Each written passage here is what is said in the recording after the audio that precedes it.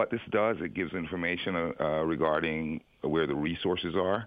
It also will show you lead levels, where work is currently being done, and it also has news feeds regarding the crisis.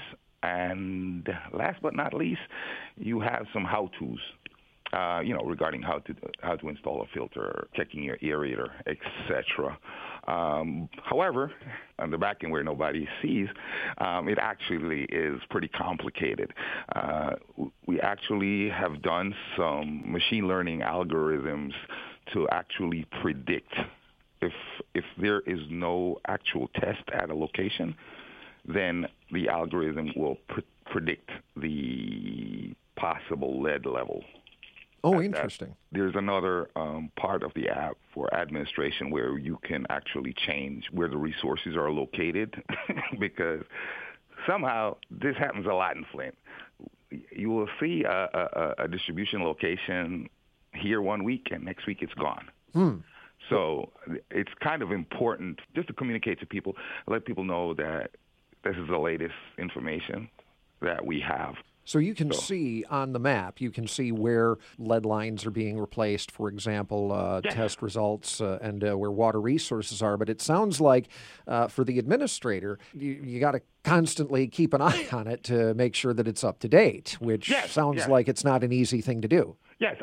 Well, actually, a lot of this is being mechanized. We're working with some community groups to keep that part. We wanted to hand it over to some community groups that they could do the updates. It looks easy enough to use. It may look really simple, but it took tons of design considerations to make it as friendly as possible. And I really have to take my hats off to the folks at Google. They were tremendous. They were working with the students. And, it's not right yet. Let's do this. Let's change this. Let's change it back. So there are a lot of design considerations. What we set out in the beginning was to, there's mistrust between, the officials and the community. So we wanted this platform that people could actually see what's being done. And we wanted to drive trust. We wanted to drive hope that, at some point this thing will be over, and we wanted to get people involved, civic engagement. So those are the design concerns. Also, we tried to target the individuals that would possibly need the app the most. Mm-hmm. So we're thinking that these would be the folks that are not that tech savvy. It won't be your 15 or 16-year-old. Who is like really good at it. So we had to make sure that it's so friendly so people wouldn't get turned off. So your students have had, or students there at UM-Flint have had an opportunity to help craft this. Oh, no, yeah. No, those guys were the ones that actually did the coding, and they were actually in the trenches. So,